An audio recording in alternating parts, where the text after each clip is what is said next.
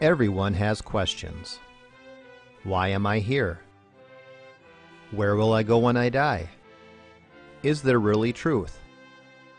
But not everyone has biblical answers. Welcome to The Pastor Study, a ministry of pastorstudy.org. Join us now as we study the Bible to draw closer to our Lord and Savior Jesus Christ. Here is Pastor Tom Brock.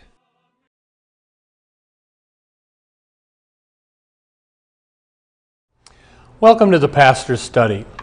Well, we're coming to the beginning of a new year, and today we ask the question, how can I have a great new year? How can this year, even if horrible stuff happens to me, how can it still be a great year? Well, I want to encourage you, turn in your Bible to Hebrews chapter 13. You might want to make a copy of Hebrews 13 verses 1 through 6 and put it on your mirror, because if we resolve to follow Hebrews 13, 1 through 6, you'll have a great year. So let's do this. Turn to Hebrews chapter 13. Let's pray. Father, we do pray for this coming year. Only you know whether we'll even live through this year, because we all die. But Lord, we would pray that each of us would have a great year coming up, and that you teach us now how to have that great year. Speak to us, Holy Spirit. We pray in Jesus' name. Amen. All right, here we go. Resolution number 1, Hebrews 13, verse 1. Let love of the brethren continue. Here's the first resolution. Cherish Christian fellowship. Let love of the brothers continue. Now, the question is, why was that written? Was there a threat in this church that the love of the brethren was going to decrease? Well, the answer is yes, there always is. When you first go to a church, it's kind of easy to love everybody because you don't know them very well. But once you're in a church for a while, you get to know the people and their warts, and familiarity breeds contempt, as they say, and you start wondering, well, maybe I should go to another church. Don't do that, because they got warts at that church too. And the first point, the first resolution is that you love Christian fellowship, warts and all. I was thinking, in my life, what's been my happiest year? And I think one of them was way back when I was about 26 years old, and I was the vicar at a Christian university, and 5 times a week I was part of a worship service. Twice a week I had Holy Communion, and I had deep Christian fellowship, and that was one of the most joyous years of my life. So, my point to you is, if you're not going to a church, your resolution for this year would be, I'm going to find a good Bible preaching church, and I'm going to go every week. I'm going to cherish Christian fellowship. There was a big billboard in front of a church that said, CH blank blank CH. What's missing? ? And the answer it was, you are. So if you don't go to church, make that your resolution for this year. Find a good Christian church and go regularly, because yes, you are required to go to church. Hebrews 10:25, do not forsake the assembling of yourselves together. I mean, I get letters and emails now and then, Pastor Brock, you're my church now. No, I'm not. Every Christian is supposed to get into a church and attend regularly. There was a pastor many years ago in Norway. A certain lady came to his church every week, but her husband never came. So he went and knocked on the door, Mr. So-and-so, it's important for your Christian life to come to church and to grow in your faith. Won't you come to church this week? Never showed up. The pastor did it a few more times, never showed up. Well, finally the man showed up in church for his funeral. And the dead body of this man is at the front of the church, and the pastor did something during the sermon that I wouldn't have done, but during the sermon, he comes down and he points at the dead body and says in Norwegian, "Forsint," which is too late for you to come to church now. I want to encourage you, if you don't regularly go to church, make that your number one resolution for this year. Second resolution is Hebrews chapter 13, verse 2. Do not neglect to show hospitality to strangers, for by this some have entertained angels without knowing it. Second resolution is be nice to strangers. It could be an angel. Angels can look like normal humans. So let's say you're sitting in your house and a knock on the door. You go to the door. We're the Jehovah's Witnesses from the Kingdom Hall down the street. We'd like to give you our Watchtower magazine. What do? You say, you cultists, out, slam the door? Well, that's not hospitable. So here's what you do. Hello, we're the Jehovah's Witnesses. We want to invite you to, etc. And you say, well, thank you. You be very polite. I'm a Christian. I believe Jesus is God. John chapter 1, Hebrews chapter 1, Colossians chapter 1, Philippians chapter 2. And I know Jehovah's Witnesses don't believe Jesus is God. You think the Trinity is of the devil. So I'll be praying for you. And if you'd like, I'd love to invite you to come to my church. You're very polite. Treat strangers politely, because it could be an angel. Let's look at our next resolution, Hebrews 13, verse 3. Remember the prisoners as though in prison with them, and those who are ill-treated, since you yourselves are also in the body, meaning, and that can happen to you next. Here's the next resolution. Remember persecuted Christians. Remember that in certain parts of the Middle East, you die if you're a Christian. Way back in the year 160 A.D., Lucian was a satirist. He was not a friend of the Christian faith, but he talked about how Christians take care of the persecuted. A certain Peregrinus had been arrested, and Lucian writes this: Christians left no stone unturned in their endeavor to procure his release. When this proved impossible, they looked after all his wants in all other matters with untiring devotion. From earliest dawn, old women, widows they called them, and orphan children might be seen waiting about the prison doors, while the officers of the church, probably the pastors, were trying to bribe the jailers so they could spend time at night inside the prison.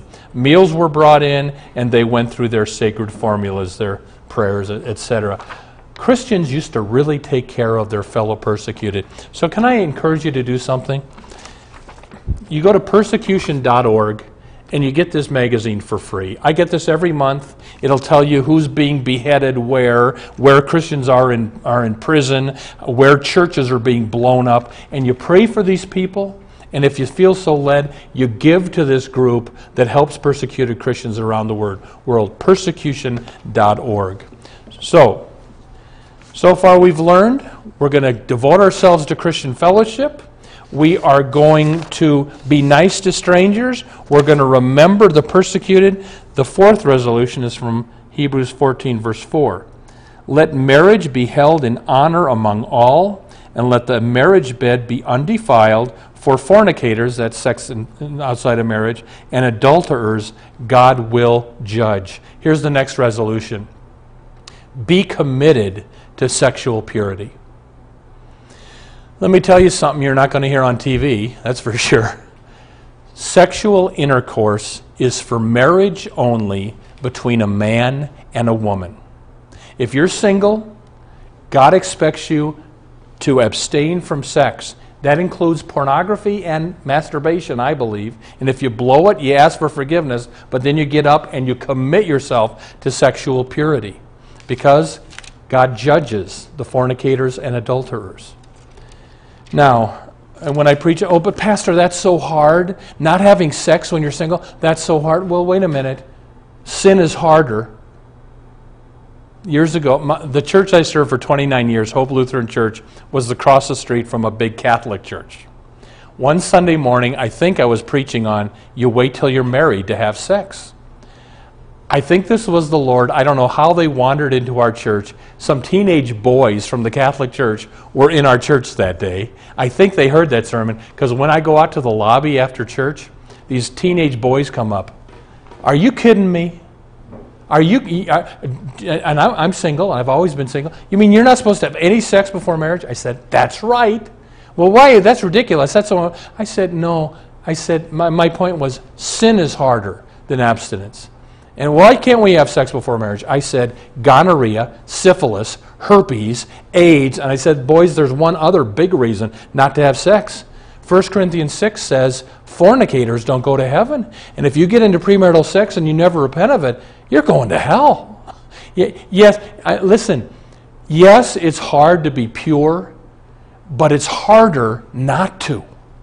Make this resolution this coming year. I'm going to stay away from people and things that cause me to stumble sexually. My resolution is to be pure and holy this year. And if you're living with someone you're not married to, you need to repent of that. Next resolution is verse 5. Let your character be free from the love of money, being content with what you have, for God himself has said, I will never desert you, nor will I ever forsake you. Here's the next resolution. Uncommit yourself to money. Uncommit yourself to money. Back in the 1800s, there was a preacher, and he thought it was his mission to go with the men to the gold rush in California. And I'm going to preach to them all the way out there, and then I'm going to start a church and preach to them when I'm there. And so he travels to California, preaches the gospel. When he gets to California, he kind of caught the gold rush fever, put his Bible down, and just started panning for gold like everybody else, until he got a little bag of gold dust. And on one windy day, the story goes, he went to the top of the hill, untied the bag, and flung the gold dust out to the skies. That's kind of smart. Be uncommitted to money and get back to why God put you on earth. 2 men were dying in a hospital. One night the nurse comes into the room, and the one man is very peaceful. The other man is very anxious and nervous. And the nurse says, Sir, is there something wrong? Can I help you with anything? Well, yes. He's going to his treasure. I'm leaving mine. You've heard the old saying, you'll never see a hearse with a U-Haul behind it. Some wealthy man died, and they asked his wife, how much did he leave? And she said, all of it. This year, be uncommitted to money.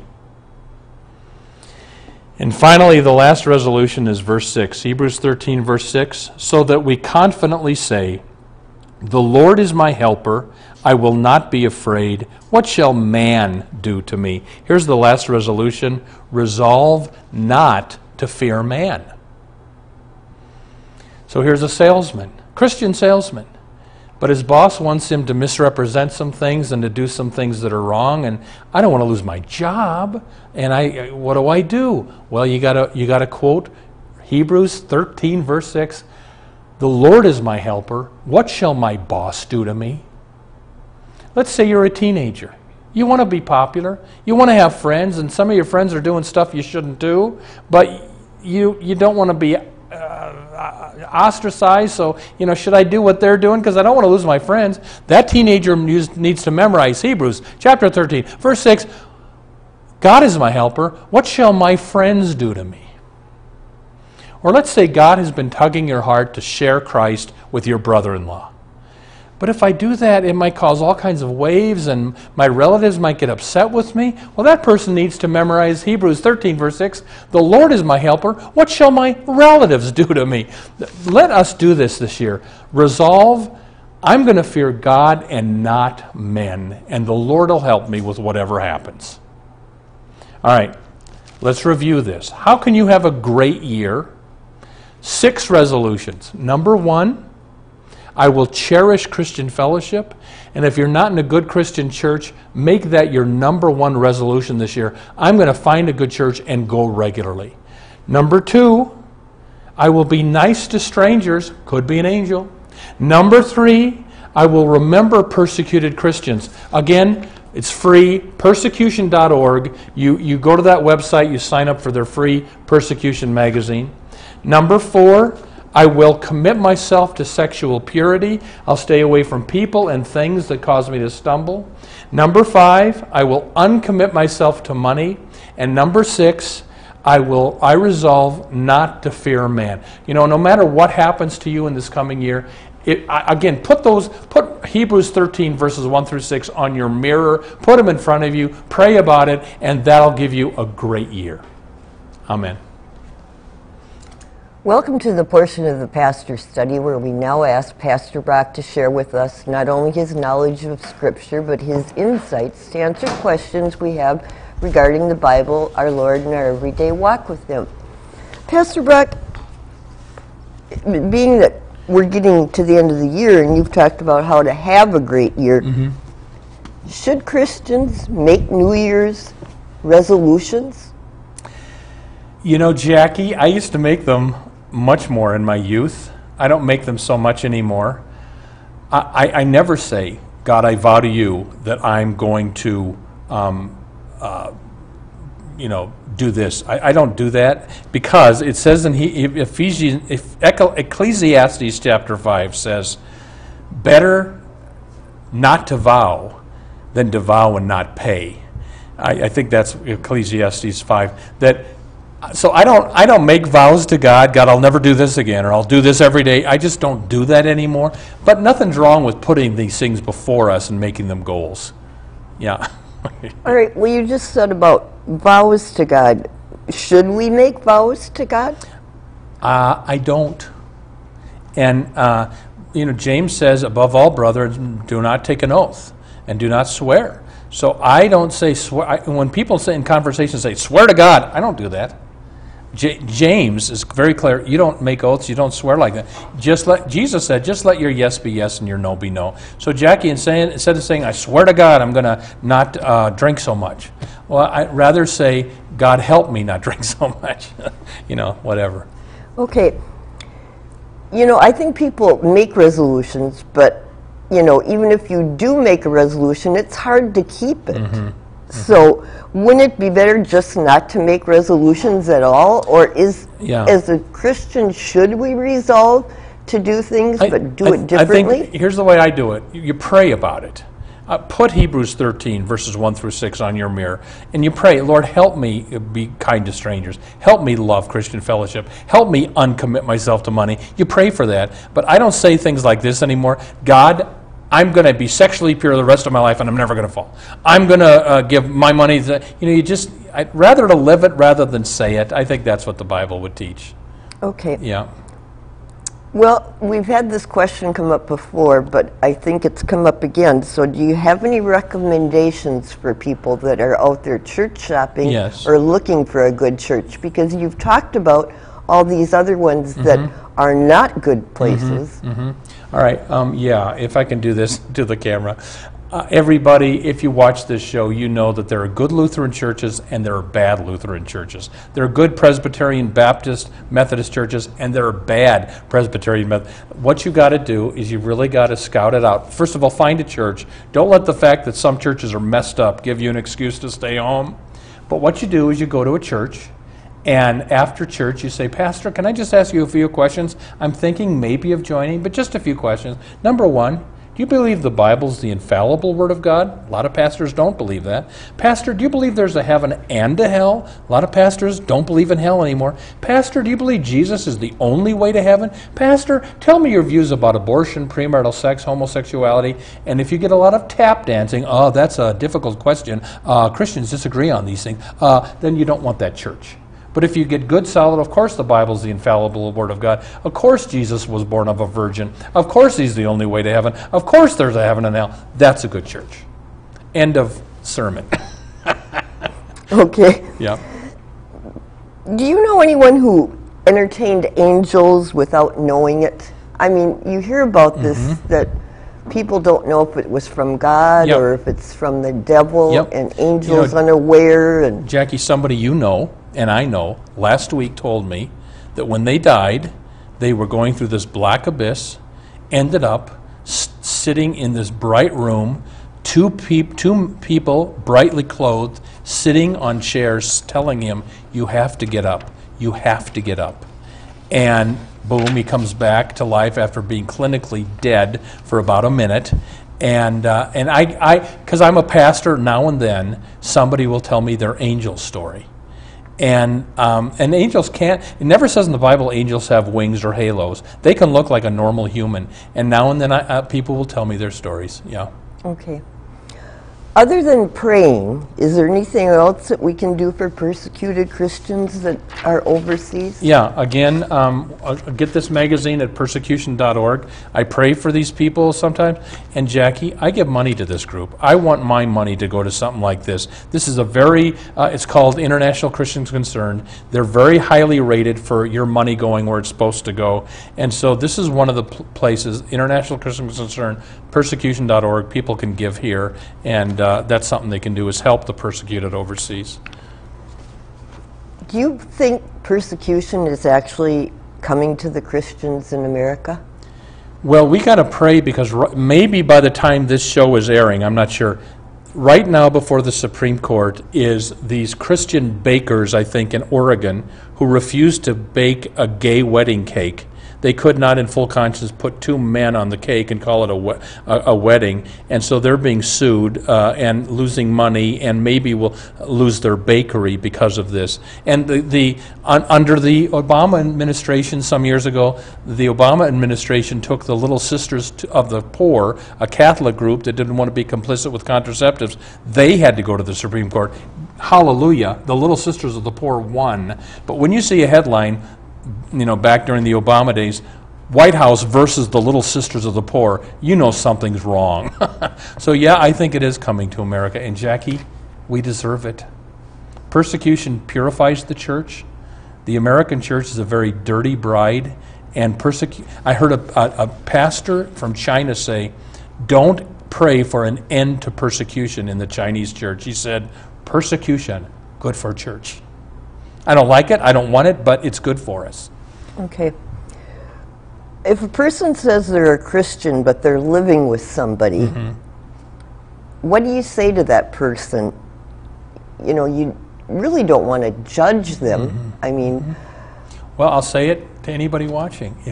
If you're living with your boyfriend or your girlfriend, you're having sex outside of marriage, 1 Corinthians 6 says you're not going to heaven. That's 1 Corinthians 6, 9 through 11, fornicators, adulterers, idolaters, homosexuals, thieves, greedy, will not inherit the kingdom of God. You can repent of that, be forgiven and saved, but if you're living in it, that's why I just preached, Jackie, that make that a resolution this year. If you're living in sexual sin, make it a huge priority to repent of that. Is it wrong for Christians to have nice houses and cars and things like that? Somebody once said that your toys reflect what your faith is. Yeah. And Jackie, I love the T-shirt that says, "He who dies with the most toys still dies." That's a good one. So, we just talked about uncommitting yourself to money.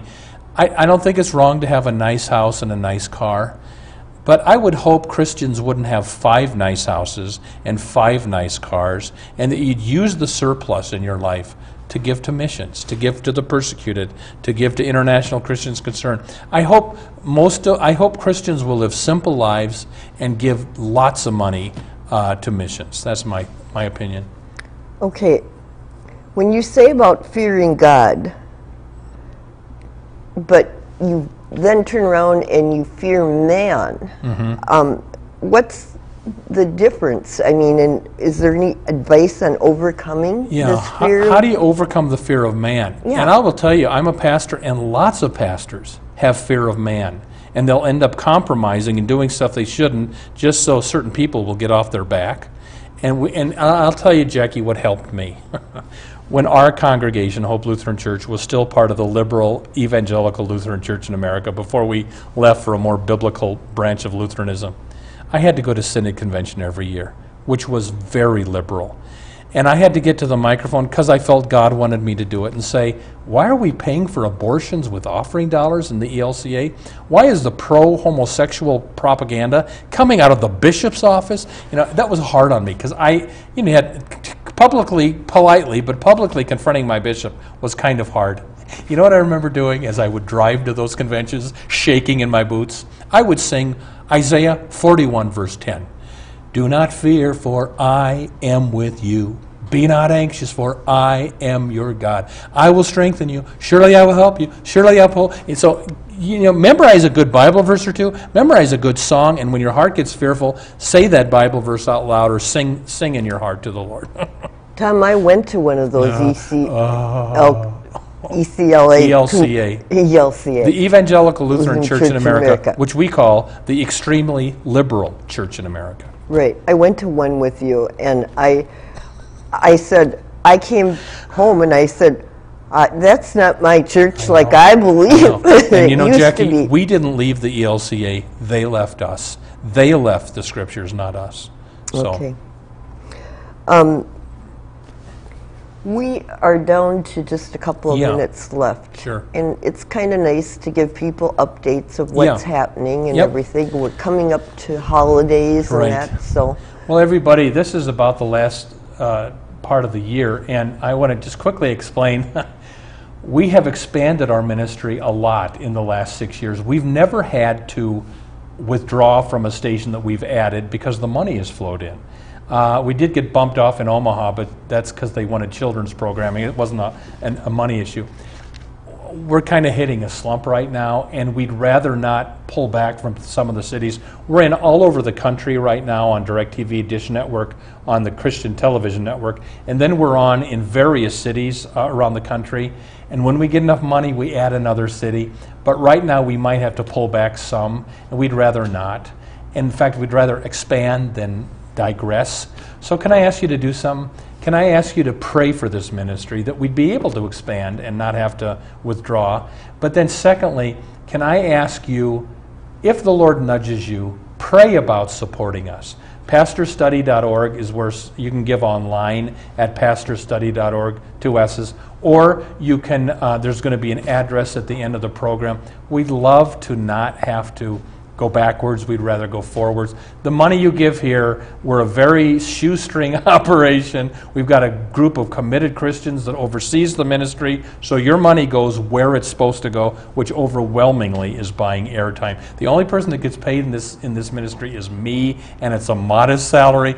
Everybody else is a volunteer. So when you give here, it goes to preaching the gospel on television. So pray about that, pray for us.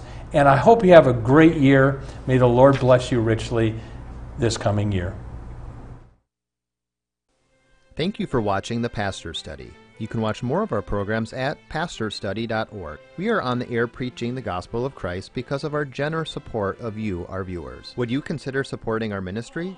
You may do so at PastorStudy.org. Or write The Pastor Study, P.O. Box 41294, Minneapolis, Minnesota 55441. May the blessing of our one triune God, Father, Son, and Holy Spirit be with you today and always.